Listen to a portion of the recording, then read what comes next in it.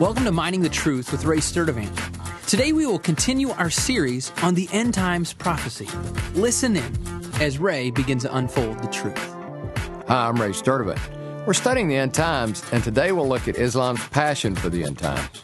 You know, the Muslim faith places a high priority on their end times doctrines. In fact, the Quran states 5 things that are essential doctrines for one to believe in order to be a true Muslim.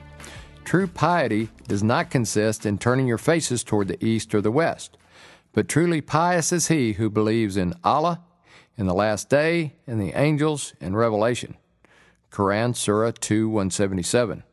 We see the priority list in this verse as follows. First, a belief in Allah. Second, a belief in the last day.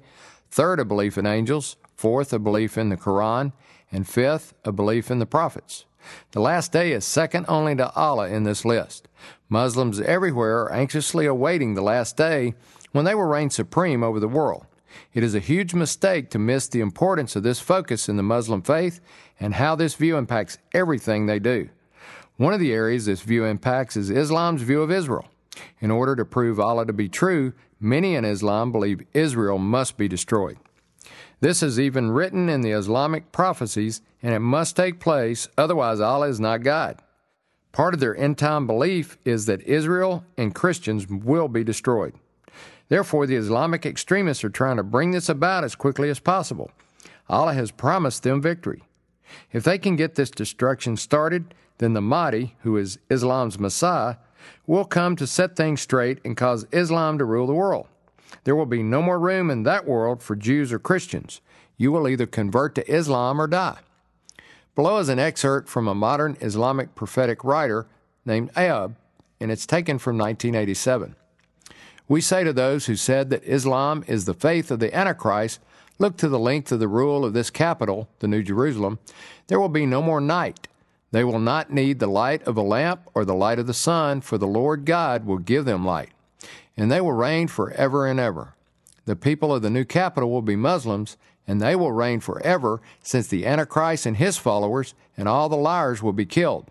The meaning of this is that the victorious side at the end of time will be the camp of Islam and Islam alone.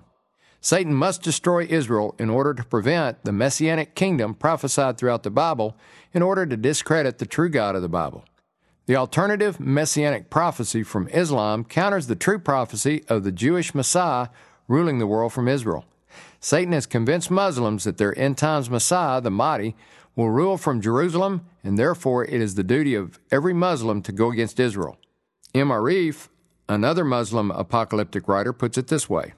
It is incumbent upon the Muslims to raise the flag of jihad in the face of the Jews, to exalt the word of God on the earth, and not to leave the reins of their rule and their leadership to those who were satisfied when Zion sheathed its poisoned knife in the breast of the Muslims, or that their impure feet would pollute the land of the Mosque of Al-Aqsa, the first of the 2 directions of prayer and the 3rd holy site after the 2 Harans, Mecca and Medina, and the destination of the night journey of the beloved Muhammad, the birthplace of Jesus, the habitation of Abraham, and the gathering place of the Muslims under the leadership of the Imam of the end time, the Mahdi, and the place of prayer of Jesus and the place of his marriage, his progeny, and his death.